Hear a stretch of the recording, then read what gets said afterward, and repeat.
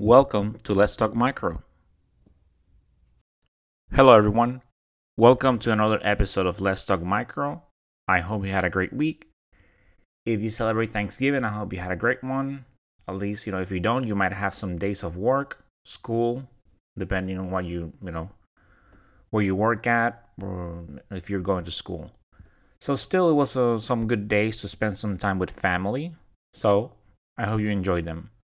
As always, Let's Talk Micro is available on Apple Podcasts, Spotify, Amazon Music, Google Podcasts, Overcast, TuneIn Radio, Stitcher, Pandora.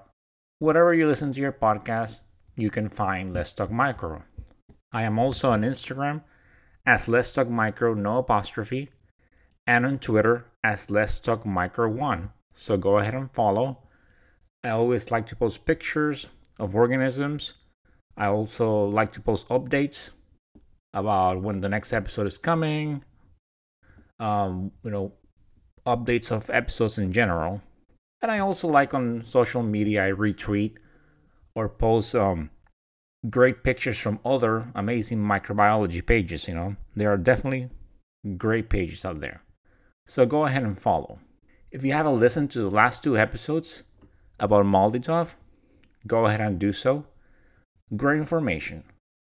Speaking of which, so the last episode was the second part of a two-part episode on Malditov. Right, on the first one, I explained the process of how it works, its components, what does it stand for, so matrix-assisted laser desorption, ionization, time of flight, mass spectrometry. So go ahead and listen to that one, and then on the second one, well, let me circle back real quick. Right, so I talk about acquisition, the matrix that we use, how the process works with the laser. I talked about slides, acquisition, how to apply the organism.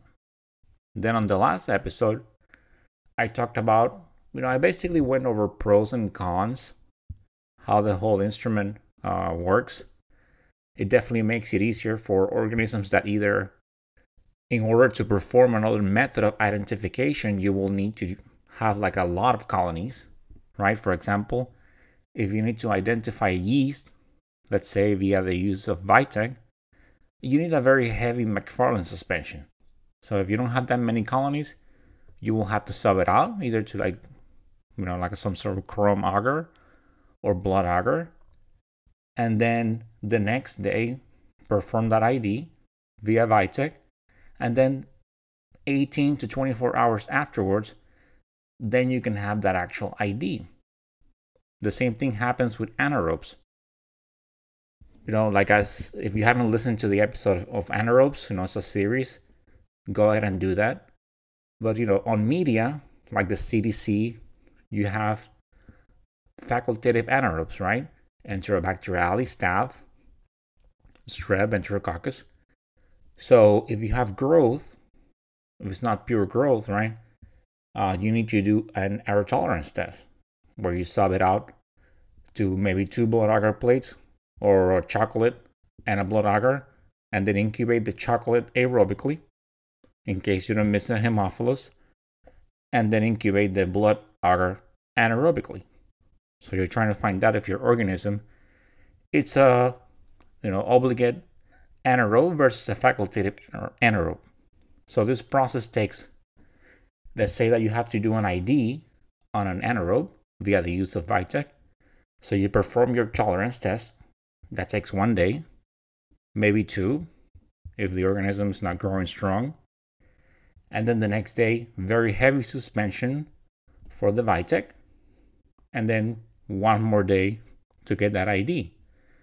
So for yeast and anaerobes, just with a few colonies, you put them on the Malditov, you get the ID, and then you're done. You don't have to do susceptibilities on yeast, depending on, if it's a sterile source, you do. But if not, you can just release the ID, and you're done with that portion of the culture. So it definitely makes it easier. I talked about organisms like Erycoccus, group B Staph saprophyticus, which also you don't do susceptibilities. depending on which area you are on. So then you're done with them. I talked about how with it doesn't differentiate, like if you do Acarmobacter, it'll always low discriminate between psilocybins and denitrificans, and then you will have to do an actual ID that it low discriminates on members of the Enterobacter cloacae complex. But with that one, you can actually release it as Enterobacter cloacae complex. So it definitely has a lot of advantages. And I talked about some disadvantages that it might promote a little bit of laziness, because maybe some younger techs, no offense, might think, why do I need to do all this biochemical testing if I'm gonna get the answer? But as you more experienced techs know, this is the process of repetition. Many things can happen. You can scan the wrong organism, the wrong barcode label. You can set up the wrong organism if you don't know what the colonies look like. You can accept the wrong ID if you don't know the biochemicals. So this is why we do all this testing. And through repetition, and repetition, we eventually get to that point that we pretty much, by the time we set it up on a Vitek, we set it up on a MALDI-TOF, we know we have a good idea of what we are expecting back, what kind of ID. So this is very important. We cannot just stop doing tests, because we can end up, releasing the wrong ID, and that can put the patient in harm. And like I said, that is unacceptable. So if you haven't listened to all that information, go back and listen to those episodes. It will give you a better understanding of how MALDI-TOF works in the lab. So on today's episode, I want to go over Staphylococcus aureus. It doesn't matter if you work in a small lab, large lab. This is one of the most common organisms seen in clinical microbiology. So even if you have a very low volume lab, very tiny lab, you will definitely see Staph aureus, one of the most common organisms. It is a member of the genus Staphylococcus. So, like I said, as a clinical microbiologist, you have definitely seen it and worked with it. It is isolated in many cultures from various sources. You're doing wounds, you're doing blood cultures, you definitely see Staphylococcus aureus. It is a facultative anaerobe. So, like I mentioned, knowing what you know, this means that it will grow anaerobically. And so, like on a CDC or a blood plate incubated anaerobically, it will grow. It is normal flora of the anterior nares, nasopharynx, perineal area, and skin. And typically infections associated with staph in humans are colonizers. So I always like to mention that my technical terms, I like to use the ASM books, and I like to use Bailey and Scott's Diagnostic Microbiology. It's a great resource for students. They have no relationship nor affiliation to this podcast. I think it's a great textbook. So from them, there are 3 carriers that are associated with colonization. 3 types. So, persistent carriers, they harbor a single strain over an extended period of time. Intermittent carriers harbor different strains over time. And non-carriers, they do not carry any organisms. So, I'm going to circle back. Typically, infections associated with staph in humans, they're colonizers. Okay? And then you have 3 types. Persistent, they harbor a single strain over an extended period of time. Intermittent, they harbor different strains over time. And non-carriers, they do not carry any organisms. So how are infections acquired? Well, they are acquired when colonizing strains gain access to normally sterile sites. This can be via some sort of trauma, an injury, a procedure such as surgery. This is a main concern in hospitals. If you work in a microbiology lab, you might have noticed that patients that are undergoing surgery, they have MRSA PCR order. And I will talk more about MRSA, which is methicillin-resistant Staphylococcus aureus. So this is why you want to make sure that Staph aureus does not gain access to a sterile site. And they want to make sure that if the person has it, because of the seriousness of this organism, the methicillin-resistant Staphylococcus aureus, which is when staph is resistant to methicillin and oxacillin, you want to make sure that the patient gets treated. You don't want that organism accessing sterile sites. Staph can be transmitted from person to person or via fomites. And then that person that acquires it becomes colonized with it. And then it could gain access to a normally sterile site. Going back real quick, when I mentioned trauma, a great example, that it was, I don't know if any of you watched the show House, years ago, about this doctor, that there was this patient that, that she became very, very ill. They eventually ended up, they put it on, they shut down her immune system.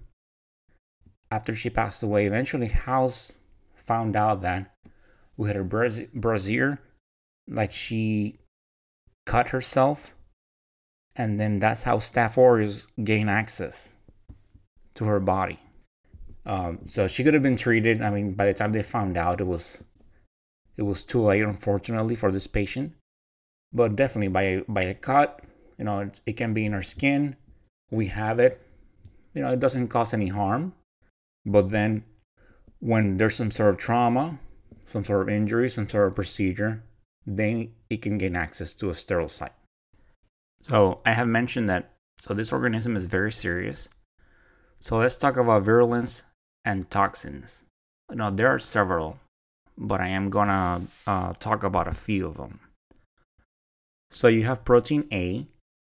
This is bound to the cytoplasmic membrane of the organism, and it has a high affinity for the Fc receptor on IgG molecules, right? So now we're talking about immunology, the Fc receptor.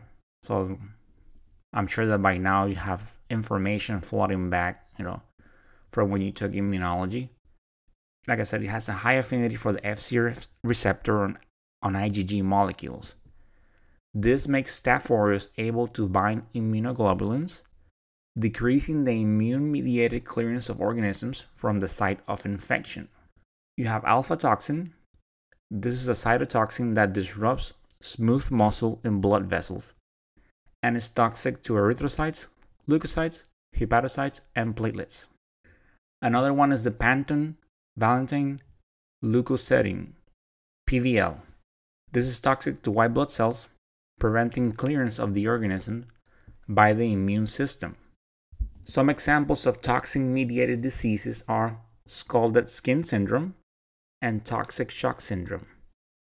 In scalded skin syndrome, there is an exfoliative toxin that splits the intracellular bridges of the epidermis. This results in extensive sloughing of the epidermis. This produces a burn-like effect on the patient. Blisters form, and when they break, the top layer of the skin comes off, which looks like a burn. For toxic shock syndrome, there is a toxic shock syndrome toxin, which is also known as pyrogenic exotoxin C. Symptoms of this condition are nausea, vomiting, and a rash on your palms and soles that looks like sunburn. Another skin infection is impetigo. This involves the epidermis. It produces vesicles that rupture and cross over. Other skin infections are cellulitis and boils. So you can also, in addition to this, Staph aureus can also cause bacteremia, food poisoning, folliculitis, and endocarditis. So like I mentioned earlier, you will definitely see it in the lab a lot. This is a very common organism, and you see all the skin infection types that it can cause. So you will definitely see it in a lot of wounds. Those of you working on the wound bench, if it's a large lab, sometimes, because smaller labs, they bunch everything together because there's not enough volume to split it. But in larger hospitals, you have such a high volume that they split the cultures. So if you're working on the wound bench, you will definitely see it a lot. And also, if you're doing bloods, if you're working on the blood bench, or you will definitely see it a lot.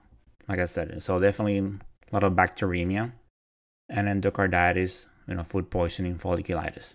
So once again, this is a very serious organism, and since people are carriers and it can be transmitted from person to person or via fomites, it is a very serious organism in healthcare settings.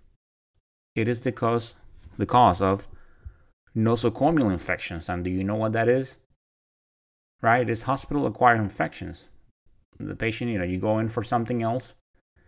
Let's say you're having some sort of surgery. You get admitted because, you have some sort of disease, some sort of infection going on. You get admitted and then you acquire an infection in the hospital. So that's what nosocomial is. Hospital-acquired.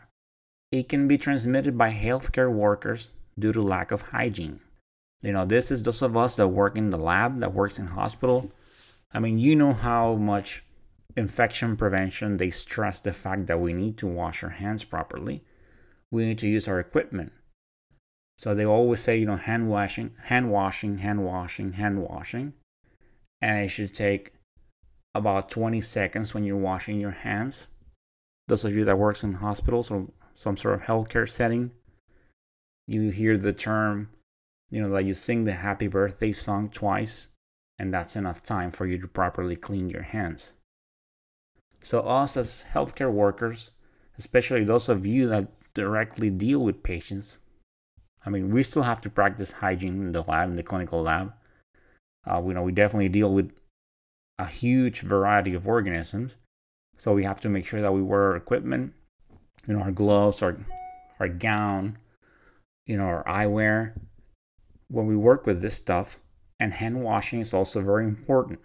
Well, those of you, and let me circle back, I'm sure that, some older techs out there don't want to put you on the spot, but some of you definitely like to work sometimes, without gloves, and that shouldn't be the case. I know everyone has their system, and people that work without gloves, they say, oh, I have my system. It's not really a good practice. We definitely need to be wearing gloves.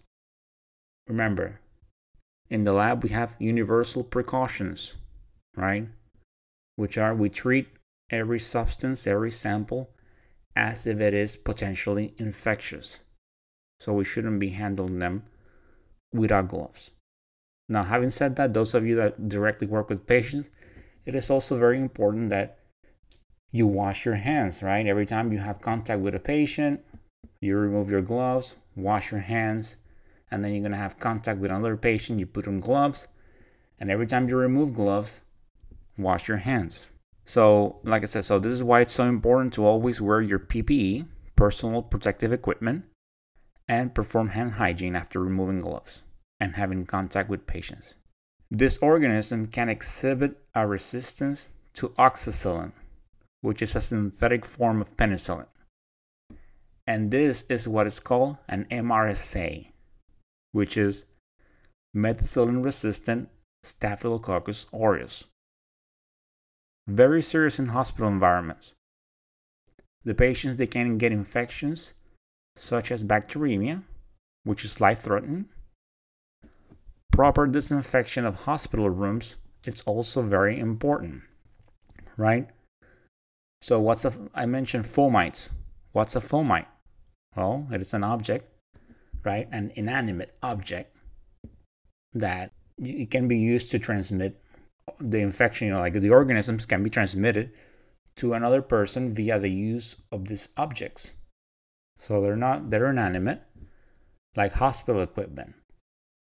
So you're touching things with your gloves, and then another person, then maybe they touch that object, they handle the patient, and then they transmit the organism to the patient.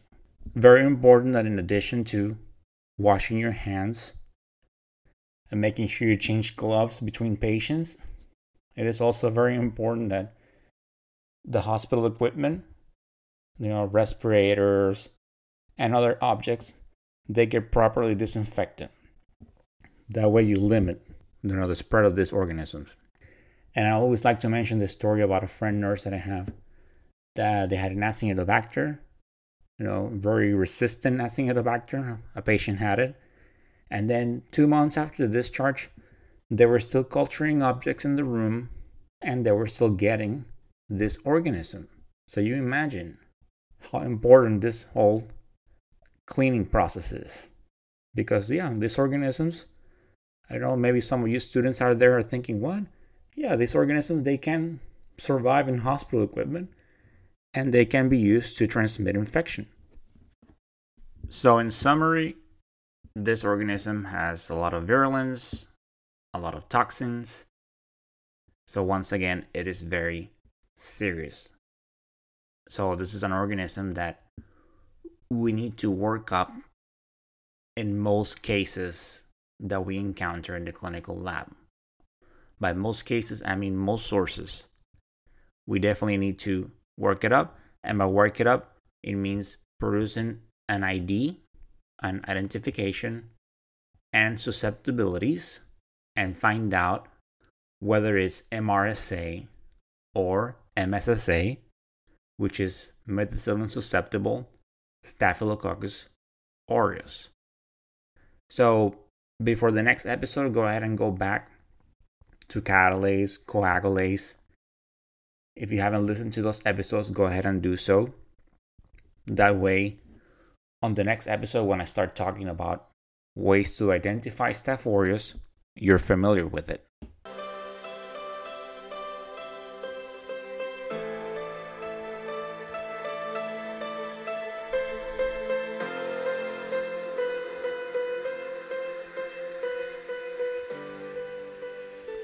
And that, my dear audience, is the end of this episode.